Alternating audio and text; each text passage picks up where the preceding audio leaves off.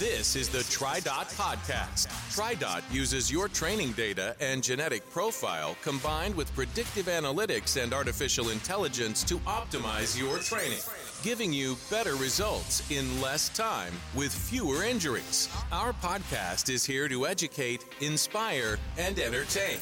We'll talk all things triathlon with expert coaches and special guests. Join the conversation and let's improve together. Welcome to episode 2 of the TriDot Podcast. We have a great lineup of coaches and training insight for you today, so let's get right to it. I am excited to be joined by TriDot founder and CEO Jeff Booher. Jeff is the ultimate authority on optimized triathlon training, and more importantly for today, he is an excellent swim coach. Jeff, thanks for coming on. Absolutely. Thanks. Glad to be here, Andrew. Really excited about the main set today.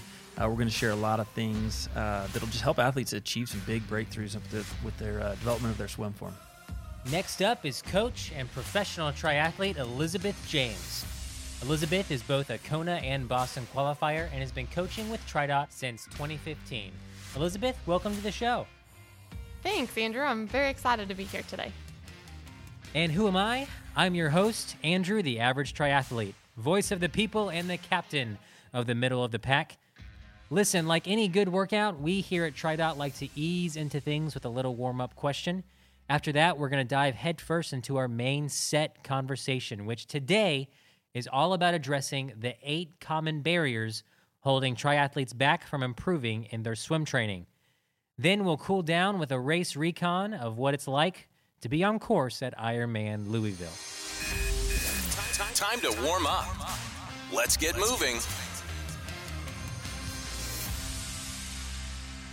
Jeff, Elizabeth, for our warm-up today, I'm going to ask you to be just a little bit open and honest. We all know that embarrassing moments are great when they didn't happen to us. So for my amusement and the joy of all of our listeners, tell me, what is your most embarrassing triathlon story? Elizabeth? Oh, man. Okay, my most embarrassing story. I thankfully have not had anything too embarrassing, but thinking back about my swim exit and T1 at Ironman Texas just still makes me cringe. As often as I tell athletes to walk through the transition area and know where their bags are, my mind just went blank as I got out of the water. I know I ran past my bag and bike gear at least 3 times, and I could not remember my race number for the life of me. I had to look on my shoulder to remember what my race number was and then ask the volunteers to help for locating my bag. Like, at least you realized it was on your shoulder. Like, yeah, that's true. Yeah. that could have been way worse. It was helpful. They've got that printed there. It's like as coaches, we tell athletes all the time, like please, get to know transition, get to know where your stuff is. It's like, we're not just saying that because it's good in practice. Like we all come to that moment where it's like, oh no, exactly. Yeah, where's my stuff? Your blood's not going to be in your brain at that point. Yeah. So Jeff, what about you? What is your most embarrassing triathlon race story? Well, mine goes all the way back from when I first started in the sport. That makes sense. My first time riding with clipless pedals. So I had kind of earned it, done a triathlon without, and kind of my beginning of my second season. And so I just took it out for a test drive in the middle of the day, put them on my bike, clipped in, rode probably 5 or 6 miles. So everything was going good. I turned off a really busy road into a neighborhood. I was going to just turn around and come back out right home. And so I'm turning around in the neighborhood, and I couldn't turn sharply enough between these houses on this road. And I was about to hit the curb. I couldn't unclip, and so I fell into their lawn. I'm in their lawn. My bike is still clipped on, so I'm on my back with my bike fully clipped in, sticking straight up in the air. So I'm on my bike, look like a turtle on its back with my bike up. So I'm trying to unclip and get back on and get out of there before anyone saw me. So they weren't out in their yard, thankfully, while this was happening? I didn't look. I didn't want to make eye contact with anybody. I just wanted to escape the scene as you didn't want to unnoticed as know possible. if they saw. No. So I think for me, my most embarrassing story thankfully, it was not seen by a whole lot of people, kind of like Jeff's, but I went into the porta potty, before a particular race, and we all have to do that. Got to get that pre-res porta potty visit out of your way, and I went in, and I just didn't think to check, is there toilet paper in this particular porta potty? And so I go in, there's an athlete before me. He didn't, hey, like common courtesy. All my triathletes out there, if you're the one who kills the toilet paper in the pre-race porta potty, let the next triathlete know. For the love, let your fellow triathlete know that, hey, there's no more toilet paper in here. So I go in there, I take care of my business. I go to reach for the toilet paper, and I'm like, there's not any. Awesome. So thankfully, I was wearing a tank top. I wasn't wearing my race gear at the time. And so I just took my favorite black tank top and just kind of used it instead. And I came out and I was holding it by a clean portion, thinking, okay, let me find a trash can to throw this away in.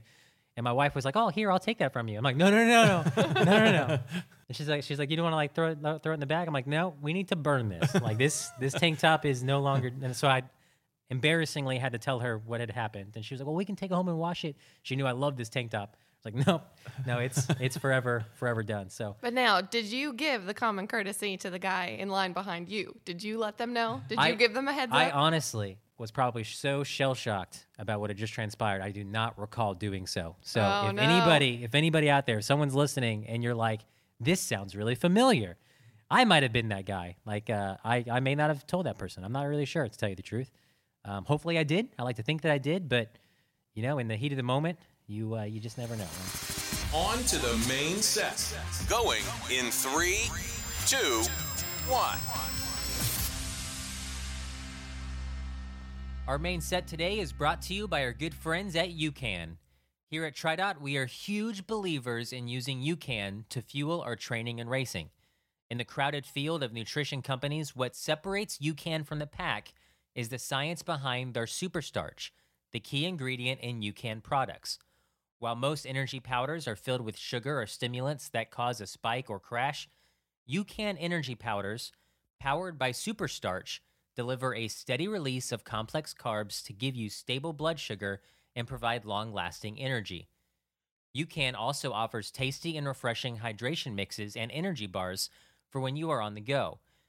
When I was new to UCAN, my first purchase was their perfectly named Tri Starter Pack. It's the best way to discover what superstarch-powered UCAN products are best for you.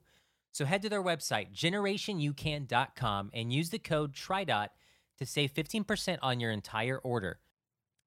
Listen, unless your name is Lucy Charles Barclay or Josh Amberger, chances are there is room for improvement in your swim splits.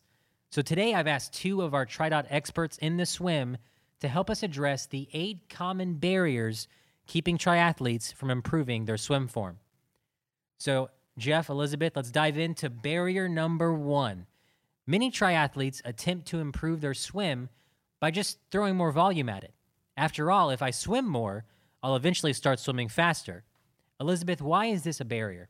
This is a very common barrier, and one that I was guilty of myself as a beginner triathlete. Swimming more often with bad technique just makes you really good at doing it incorrectly. You're reinforcing those bad habits. Now, beginners may see some initial gains in speed, not necessarily form, but then they're going to quickly plateau.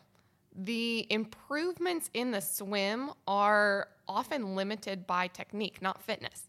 So increased volume while neglecting technique is unlikely to produce those improvements.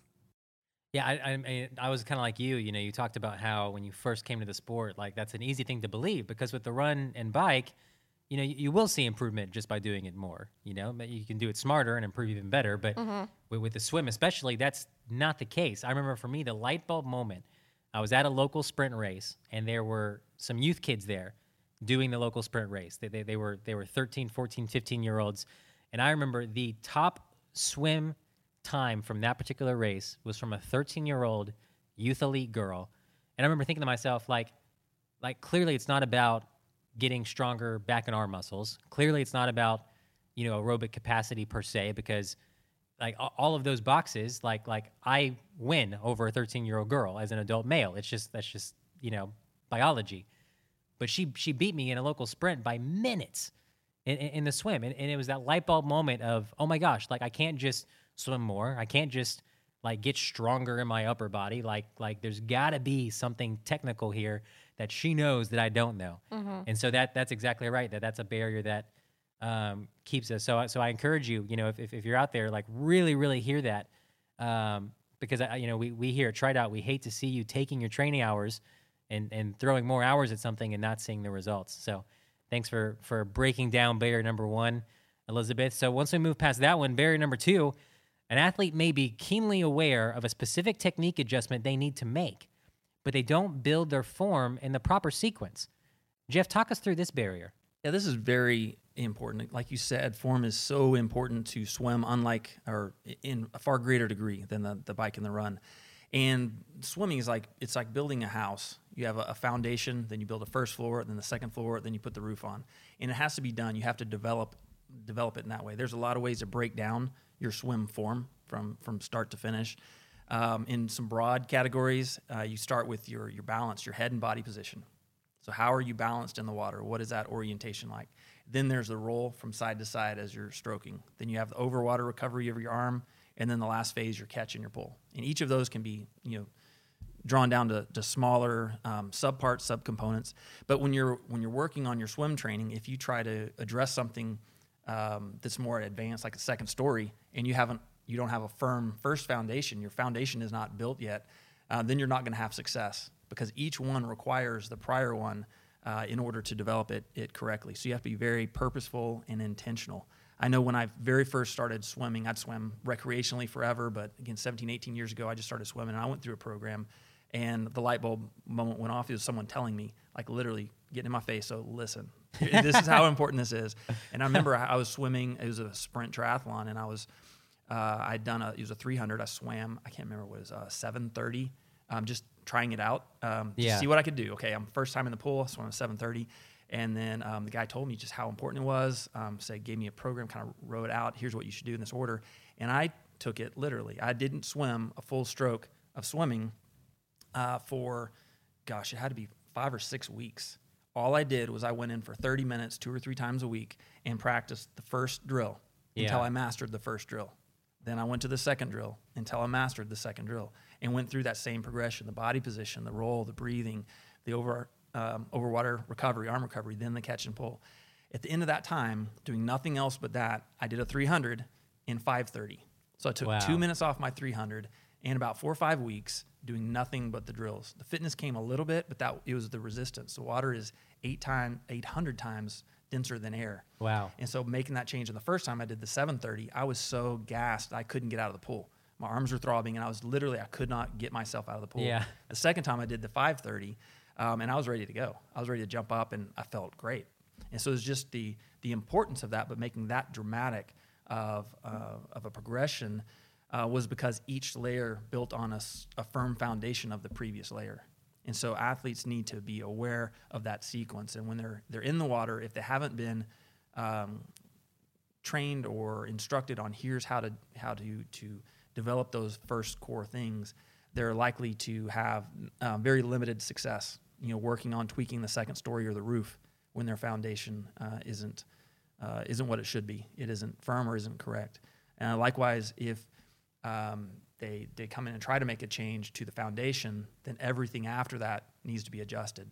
It's like if you have a house and your form is what it is, and you go to make the foundational change, move the slab, 20 feet to the east or west, everything above it has to change. All of that can't stay the same. And so realizing when you make those fundamental changes, you need to allow the time to develop all of those corresponding adjustments after that, when your orientation changes because your foundation changes. Yeah. So it needs to be very purposeful, your focus, intentional, strategic, and sometimes, most of the time for athletes, they don't know where that focus should be, what to prioritize, when is mastery achieved, when is it doesn't have to be perfect. we all read different things, right? Yep. And so someone might know. I think one time I read somewhere where a pro triathlete was like, oh, the number one thing you can do is like fix, really focus on your pull, like what's happening underneath the water. And then someone else will say, oh no, and open water swimming especially, you need to focus on what's happening over the water. And so you read all these different things, and you're like, okay, well I know I need to fix my catch, and then someone can even fix their catch. And to your point, if they're focusing on their catch, but they haven't mastered body roll, right? And they haven't mastered body breathing. position, they haven't mastered how to breathe, right?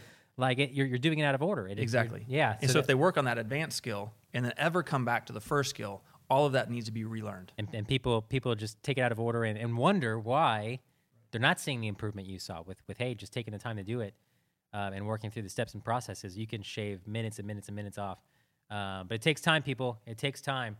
And so let's move on to barrier number 3. That was super enlightening right there. I mean, day one triathlete Andrew Harley needed to hear that. So too bad the Try It Out podcast wasn't around when I started as a triathlete. So barrier number 3, an athlete will correctly spend time focusing on a specific change to their swim stroke they know they need to make, but not enough time for the new change to become muscle memory. Jeff, talk to us about this barrier. Yeah, this one goes hand in hand with the other one. So, okay, now you know that there is a strategic, purposeful way to address your swim training. You want to build your form. You want to build your foundation, have it be solid before you go to first story, second story in the roof. And so realizing that habituation takes time. So there's different athletes that can learn, like we can learn things and understand what should be done, but you have to be as patient as your muscles will achieve muscle memory. And so and it just takes repetitions and it takes time.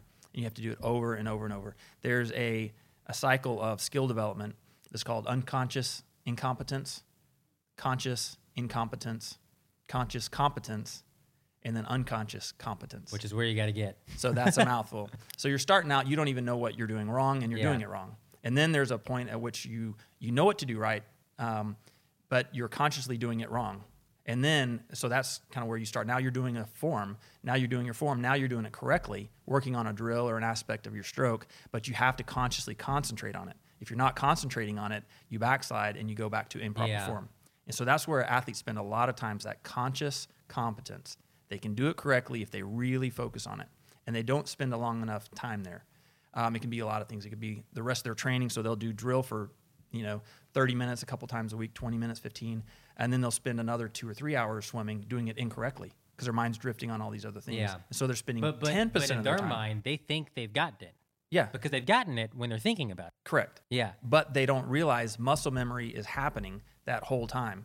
And so 10% of their time, they're doing the correct muscle movement pattern, and then the other 90% of the time, they're not. So they're actually detraining. They will not improve their muscle memory because 90% of their time is spent doing it wrong. So I think one saying is, every stroke you take either makes or breaks great swim form. So every single stroke, in the warm-up, in the cool-down, in your main set, whatever you're doing, you have to do it right or you're not going to have progress. And every stroke that you take that's not right, you're detraining yourself. I had a buddy of mine in college. He went to a golf academy because he wanted to be a golf pro, a local golf course. And he would always say that about going to the driving range. He was like a good golfer. He's like, we'll never go to the driving range without a specific thing to be working on. Absolutely. Because if you're just going out there hitting balls, what are you doing? You're not doing anything to improve your stroke. You're not doing anything to improve your game. That's probably the best analogy. Swim technique improvement to golf technique. Swing stroke. So if you're going to the pool and you don't have, I know I need to start at the foundation with body position, and if you don't work on body position long enough to get it to where it's just you've got it without thinking about it, you're not going to improve. Don't move on. Yeah, it's not. And because most importantly, because I've seen this in myself, if I right now I'm really working on my hand entry into the water.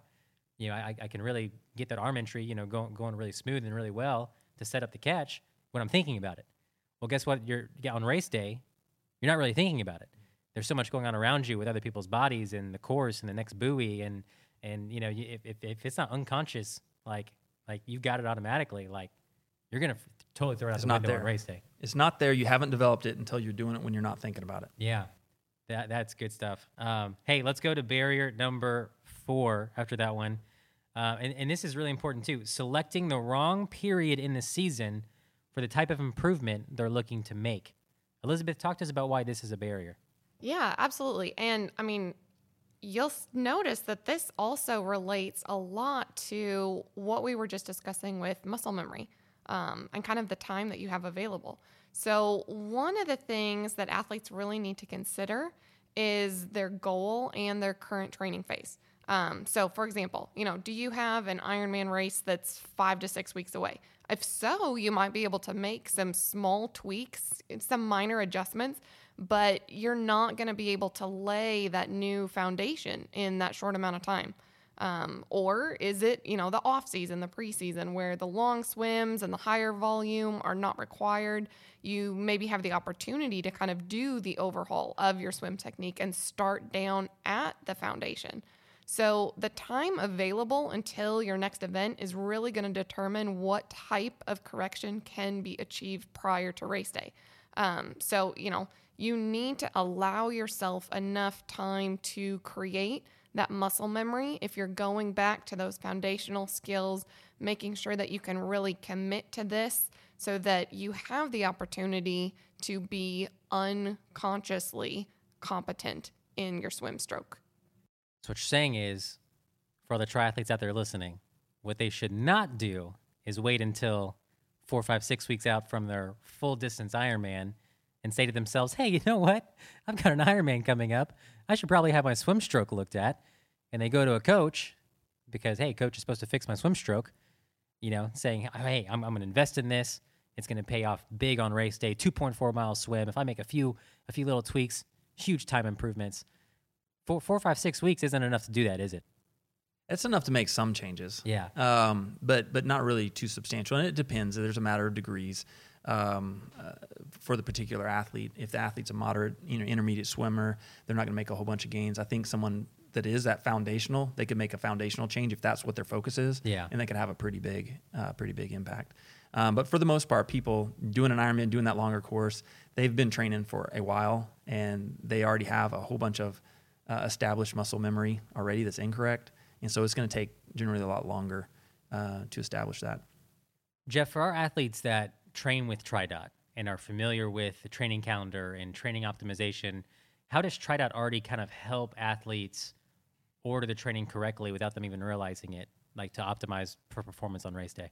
Yeah, so there's a couple things. I'll just hit on one of them. There's one, it's a swim form diagnostic. So it categorizes athletes into 6 different swim forms and has the very typical corrections that they need to make. There's really, those very distinct classical swim forms. And so all of the drills are focused on what that particular athlete needs to do. And it's not just an absolute fall squarely in the center of one of those 6 buckets, but there's degrees within the buckets, like to what degree are they this form or that form, and what changes need to be made. But in the season planner, you drop a race on there. TriDot's going to look at how long do you have, what is your swim form, what is your ability, how fast are you, to what degree do you need to make these changes, and then also where are you in relationship to your next race, and how long is that race. So if you have a race that's coming up that's 6-7 weeks away, it's going to do the most impactful improvements for your drill, your swim drills, and optimize them for that time period of improvement. Whereas if you had a 20-week training phase, it's going to go spend a lot more time on the fundamentals before you progress further. You're going to spend, in each of those stages of swim development, you're going to spend more time in all of those. So that's being optimized just kind of behind the scenes. And so you just show up and do the workouts. And again, I think, athletes, and we'll certainly talk about this more on other podcasts, but, TriDot athletes, see their swim sessions, come through on their portal or on in their email, and all those drills are there for a reason. Yep. The drills that are prescribed, the actual main sets that are prescribed, like it's not just haphazardly rotating what workout you're doing, on a particular day. Like it's not a simple rotation. As a matter of fact, when we design the warm-ups, those are customized. The drill sets, and the main sets, according to your ability, your swim form, race distance, all of those different things. There's more than 22 million different swim sessions that you could have within TriDot. All those are dynamically created for every single scenario and combination. So it's extremely granular and specific to that athlete. All right, barrier number 5. We're working our way through the list, hoping that our athletes out there listening can apply these tips to their own swim training. Barrier number 5, a well-intentioned triathlete finds a list of drills online or in a YouTube video and starts working on these drills in their swim training. Elizabeth, why is this a barrier? Yeah, so athletes will do generic drills that are often the wrong drills for them. So we were just talking about, the swim form diagnostic, and a lot of swim technique is going to be specific athlete by athlete. Yeah. So if an athlete goes and they just Google improve my swim technique, they're going to find suggestions, drills from a number of sources, and possibly, some that aren't very reputable. As they're looking for improvement, they're just looking for any type of improvement. As we've kind of discussed, there is that diagnostic element, though, to improving swim form. And so an athlete needs to address the areas for their personal improvement. They could be spending a lot of time doing drills that are not beneficial to them. So, Jeff, for an athlete out here, they just heard what Elizabeth said. They've heard all the things we're talking about. Like how can they know, clearly I need to be doing drills. Clearly I need to be sharpening up certain parts of my technique. How can they know what are the right drills for them? Well, obviously they can get a swim coach to actually look at them and give them that visual feedback right there. TriDot also has I mentioned before, the swim form diagnostic, where you answer some questions, it looks at your swim performance and you enter some data, and it'll list there, here's the drills, here's the corrections that you need to make, and here's some of your tendencies, and you read those and it fits you to a T. You're like, wow, that's exactly what I do. So it dials in on what those should be, and then that data is used during your swim training optimization. All right, moving on to barrier number 6. Athletes do the right drills, but they do those drills wrong. I know Elizabeth and Jeff have a few comments on this one. It's a big deal. Elizabeth, can you get us started on this conversation? Yeah, absolutely. So we've moved on from, doing the wrong drills and something that wasn't particularly personalized for that athlete. So at least now we have athletes doing the right drills for them. But there's still a barrier here in that when you have the right drills, you need to be doing those right drills correctly. So to improve, athletes need to do the right drills right. When an athlete is looking to make these changes in their swim technique, one of the first things that they need to understand is that they should not be fatigued doing drills. Drill sessions should be very form focused, not pace focused. Right, not fitness focused. So you don't want to turn... Elizabeth, my pace has got to look good on Strava. Oh, I know. Consideration there. It will once you get the form down. Ooh, touche. There you go. So yeah, really, don't turn this into a workout session. The fitness is going to come. And there's a lot of swim tools that help you do the right drills correctly.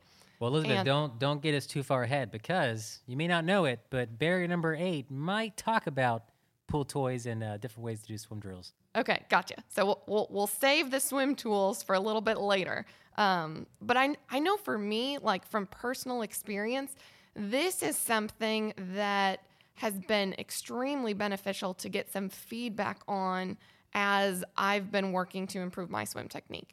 That when I know which drills I need to be focused on, I still require some feedback to make sure that I am doing those correctly. So, for example, Jeff has worked with me extensively on my swim technique and my swim stroke. And one of the things that he had me do was, move my hands out a little bit wider for my hand entry point.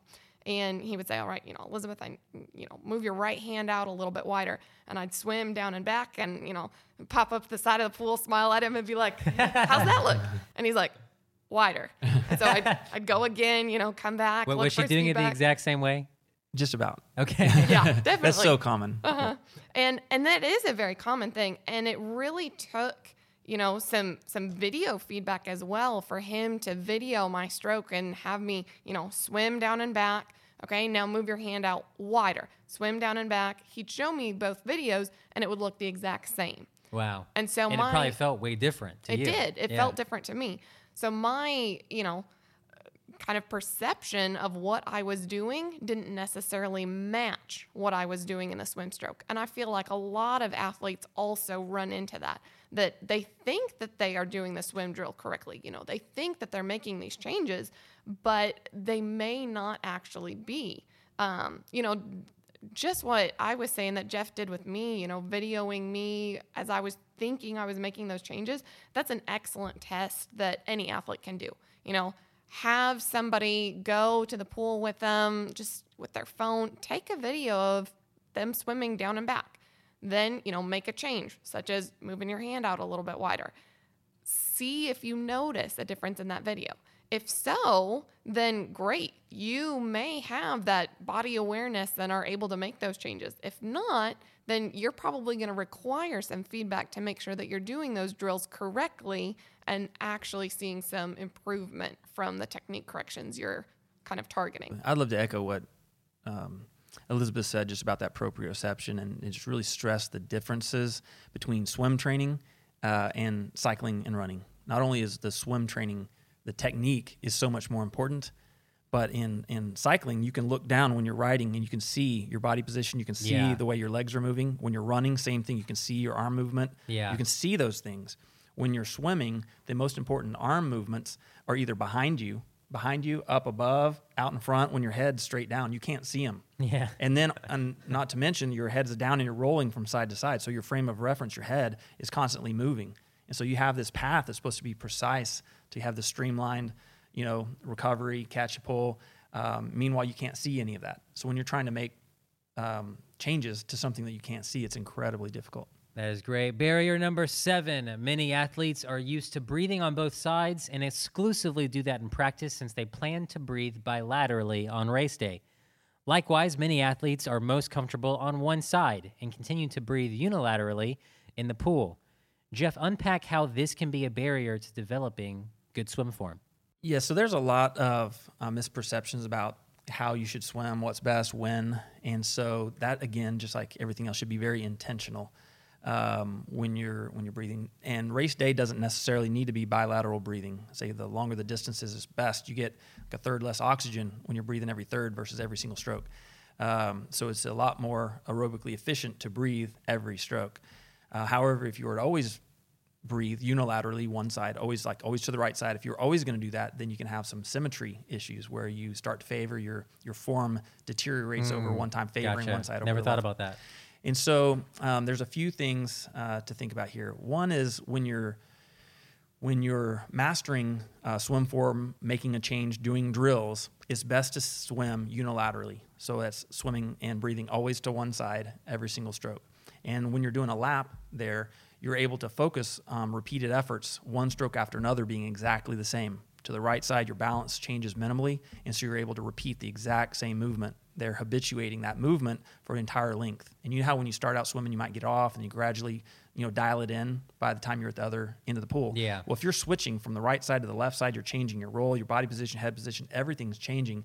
You don't have enough repetitions of the same thing because you're constantly switching from the right side to the left side. So at first, just do the unilateral breathing to one side, master that one side.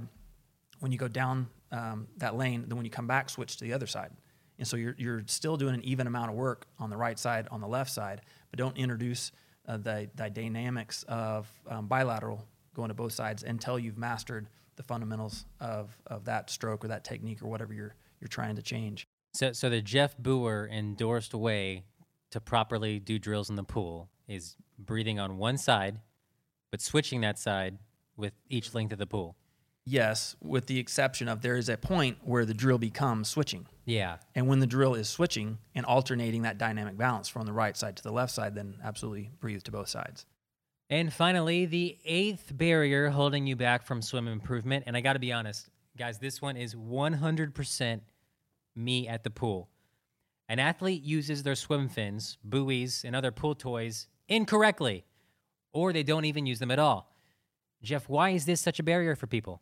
Yeah, this is a great one too. I love this one. I guess you preempted Elizabeth talking about it a little earlier, teased us that this was one of the barriers that was coming up with the. Because again, this one is for me. I wanted to talk about this. Yeah, well, there's a lot of people that don't understand how they're used or really underestimate the impact of how important they are. Some use them wrong. I'm going to focus just on a couple. There's a bunch pool toys that you can use. I'm going to focus on the fins and the snorkel. The fins is the most important by far. So some people grab them, they just want to swim faster, maintain their body position. That's not the purpose of fins. It does have, it'll help you with ankle flexibility. There's some benefits like that, but we're focusing just on that form development. The first thing that's most important, or that's very important, there's 3 or 4 that are just very, very important. One is it helps you to not fatigue when you're doing drills. So you're able to get across the pool, moving you generally don't have a lot of propulsion when you're swimming one-arm drills and some of those. So that gives you the propulsion. So with a lot less effort, you can get across the pool and back. And so you're able to focus on the form without just exhausting yourself kicking really hard. Second thing, it helps you maintain that speed and the body position. So it keeps your feet up more toward the surface so that you're able to have an accurate body position as when you are swimming and when you're stroking with both arms. So the worst thing in the world you can do is develop a form. You're developing your proprioception, all of those things you're trying to develop, the whole purpose of the drills, but you're doing it with incorrect body position. So you're teaching yourself, even doing the right drill right with the wrong body position. So your whole foundation is askew when you're doing your drill. And so you're building. Even if a drill isn't about swimming with fins can help you do the drill correctly. Exactly. Where you're doing a single arm lead drill, you're doing one arm swimming, you're doing the high elbow. There's all kinds of different drills that you can do. Breathing in the pocket. Exactly. Correctly. Well, that's the next thing. So first is just maintaining that body position, and so that you're able to have that proper orientation in the water. And so all your reference points of your body, your alignment, head position is aligned, so that when you start creating the muscle memory of your arm motion relative to your body position, it stays the same. Second thing is that speed, and that's the bow wake, the all-important bow wake, the wake that happens on your head. When your head is pushing through the water, it creates that wake in the front of your head, just like a boat, and then there's the trough right behind it. And so that trough is where you need to breathe. So a lot of swimmers either kick really slow, even with fins. They don't kick fast enough, and so they're going through the water not fast enough to create that bow wake, so they don't have the trough. And so now they find themselves over-rotating to get to the oxygen. So they got to get to the surface. Really turning their head to the side to get that breath. Normally, if the bow wake is there, you have the trough to breathe in, your mouth can be lower, and you have a better, proper body position, so you're breathing. But without that, you're training, and again, you're drilling, teaching yourself from the necessity of having oxygen to breathe to rotate much too far or to lift your head up. So you're either going to over-rotate, or you're going to lift your head out of water to get to the water. So you're teaching yourself, you're creating that habituating form that's incorrect because you're not going fast enough to simulate the bow wake and the trough behind it that will be present when you start swimming with a full stroke. And so for people who know, okay, I'm not a fast swimmer, I know I am not producing that speed when I'm drilling, you would recommend swim fins especially to help them drill correctly. Absolutely. Yep. So this all goes back to the muscle memory that, I mean, you need to be doing that correctly. Otherwise, if you're looking for that pocket of air and over-rotating as you're doing those drills, then you're going to be over-rotating once you translate that into your swim stroke as well. And tell me just a little bit before we go, you mentioned that the fins and the snorkel are kind of the 1-2 punch of the two that you feel are the most important. What benefit does a snorkel bring to a swim training session? Yeah, the snorkel, some of the listeners may not be familiar with that. It's not the scuba diving snorkel that comes on the side of your head. There's these snorkels that fit, they come from your mouth and they go straight over, like right over your nose and straight up the center line of your head, and have a little brace on your forehead where they secure with a band around your head. And so that helps you you just basically factor out the breathing. So if you're struggling with body roll, if you're struggling with your arm position during the catch and the pull, it does a couple of things. One is you don't have to worry about breathing if you're having trouble and you're also developing that. So you can focus on those things separately. You're breathing on one hand and then your arm path on the other. Second thing it does for you, it allows you to keep your head constant in one place. So you have a solid frame of reference for your arm motion, and then you're able to see. So if you're working on your underwater catch, your hand should be inside your elbow, the path underneath your body during your catch and your pull. You're able to see it more. You're not having to turn away to breathe to the right side or the left side while opposite. So a lot of athletes will have really good form on the hand that's the side that they're breathing to. Because they can see it. So if they're breathing to the right, they see the right hand, and then as they turn to the right, to breathe to the right, they don't have any idea what that left hand is doing. And so they're creating that bad. And the same thing when they flip to breathe to the other side, now their left hand is good, their right hand is bad. And so this allows you to see both hands going through correctly, and more importantly than seeing them is establish that muscle memory. And imagine the whole layering of the foundation, the first floor, second floor, all of that. If your head position's wrong, your breathing's wrong, whether it's not using fins and so you're over-rotating or lifting your head, or you're not using a snorkel, as soon as you over-rotate, now the extended arm in the front is going to also over-rotate to your left side. Now that setup is incorrect for your catch and your pull, so now you're going to be pulling across your body from left to right or right to left. And so everything, there's a chain reaction of flaws that happen, all starting with that very first fundamental foundation that you're trying to lay. Great set, everyone. Let's cool down. And with that, we're going to cool things down with a little race recon. No matter what race you're thinking about tackling next, odds are someone from the TriDot family can tell you all about it. Today, TriDot coach John Mayfield is fresh off his Ironman Louisville finish, and so he is primed and ready to give us all the details about his firsthand experience. John, thanks for jumping on just in time for the cool down. Yeah, it's my favorite part of a workout, so right on time. John, this was your 5th Ironman, but it's been a few years since you've raced this distance. What made you pick Ironman Louisville for your comeback? Yeah, it's been a couple years since I raced Ironman. I've attended lots in that time. I think I counted 17 Ironman races that I'd been at since the last time I had the privilege of crossing the finish line. So I thought it was just time for me to get back at it. Every race I attended pretty much lit the fire in me and gave me that desire. How can it not? So, yeah, very inspirational. And I've been there, and if you've been there, you want to be back. So it was a privilege and real exciting just to get the wristband on and be inside the ropes and all that for the first time in a long time. So I've attended Ironman Louisville the last couple of years and just fell in love with the city and the race. And so when it came time to pick a race that I wanted to do, it was definitely on the short list. And I had some athletes that I work with, as well as some friends that were doing it. Great local athletes and some of our TriDot ambassadors in the area. So it was really just kind of a natural, easy pick with everything aligning for Ironman Louisville. Briefly talk us through the race, especially for anyone considering signing up for Ironman Louisville. What should they know about the course? It really is a great course. This year, unfortunately, the swim was canceled due to some water quality issues. So I had actually really looked forward to a river swim. I've done the open water swims in the Gulf at Ironman Florida. I've done the lakes at Ironman Texas and Arizona, but I've never done a river swim. So I was really looking forward to that, but guess that'll have to wait for another day. Guess you'll just have to go back and do it next year. Yeah, right? Have to go back again. So the course that I got to do, the bike and the run, both really high quality. Especially the bike course. The bike course is kind of special, I would even say.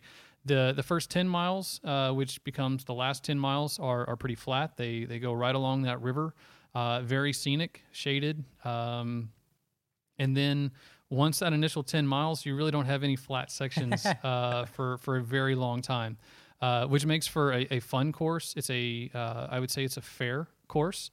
The hills are rolling. They're not particularly steep. They're not particularly long, which is great for me. I live on the Texas Gulf Coast, so I don't train at elevation or elevation gain. How can you? Yeah. I don't have the hills to train in.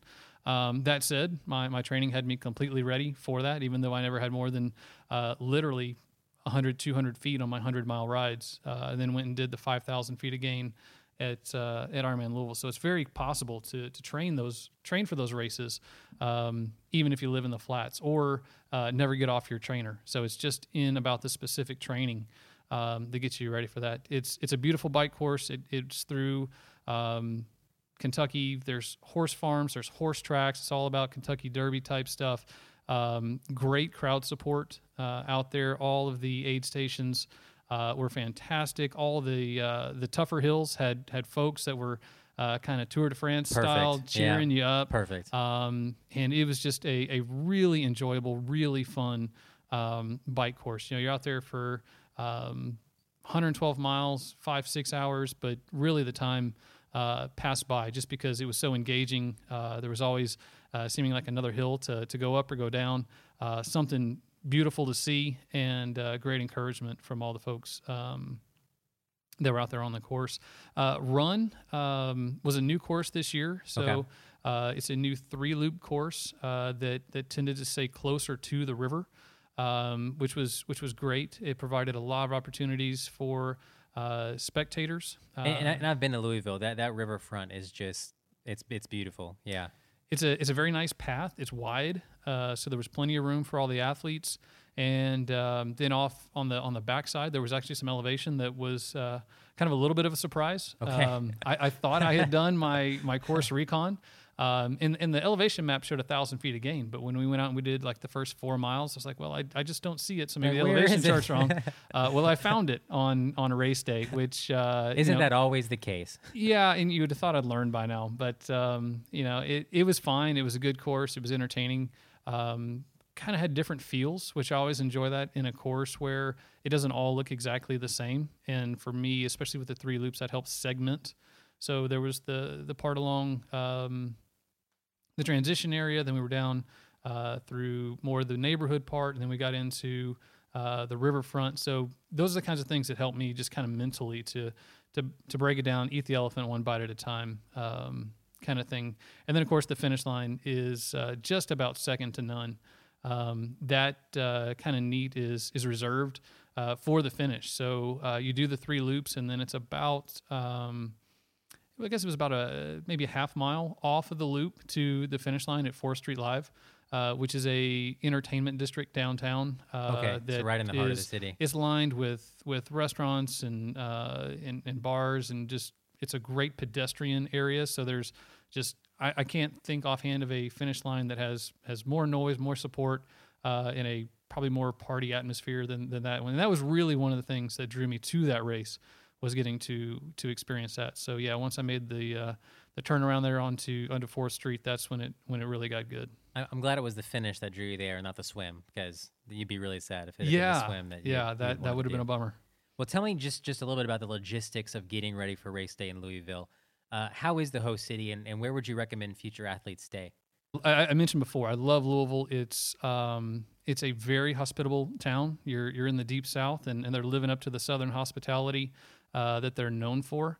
I travel a lot, so I've seen a lot of these airports, and Louisville Airport is one of my favorite. It's so easy to get in and get out of.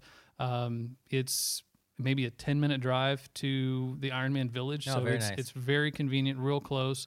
There are lots of hotels right there in the transition area, either at the transition area or near the finish line. We're just a couple blocks apart. Lots of great restaurants.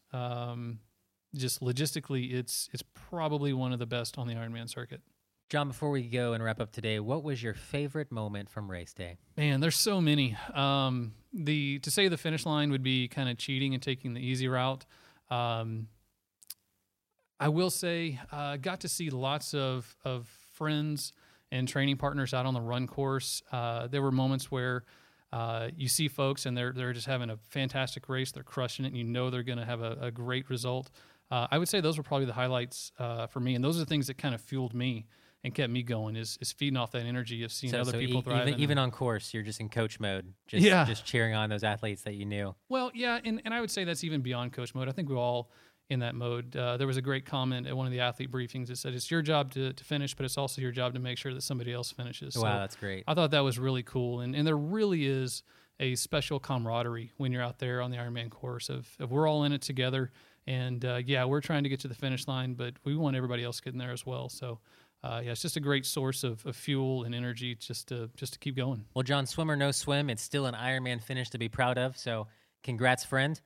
If you are listening and you are interested in more information about racing Ironman Louisville, head over to our YouTube channel, TriDot Triathlon Training, and find our full-length Louisville Race Recon webinar.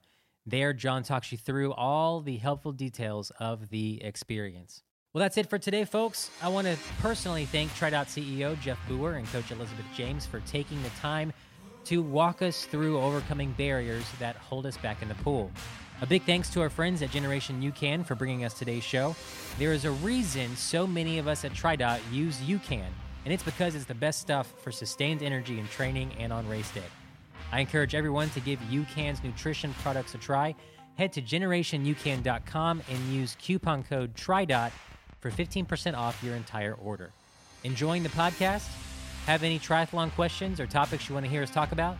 Email us at podcast@tridot.com and let us know what you're thinking. Again, that's podcast@tridot.com. We'll do it again soon. Until then, happy training. Thanks for joining us. Make sure to subscribe and share the TriDot podcast with your triathlon crew. For more great Tri content and community, connect with us on Facebook, YouTube, and Instagram. Ready to optimize your training? Head to TriDot.com and start your free trial today. TriDot, the obvious and automatic choice for triathlon training.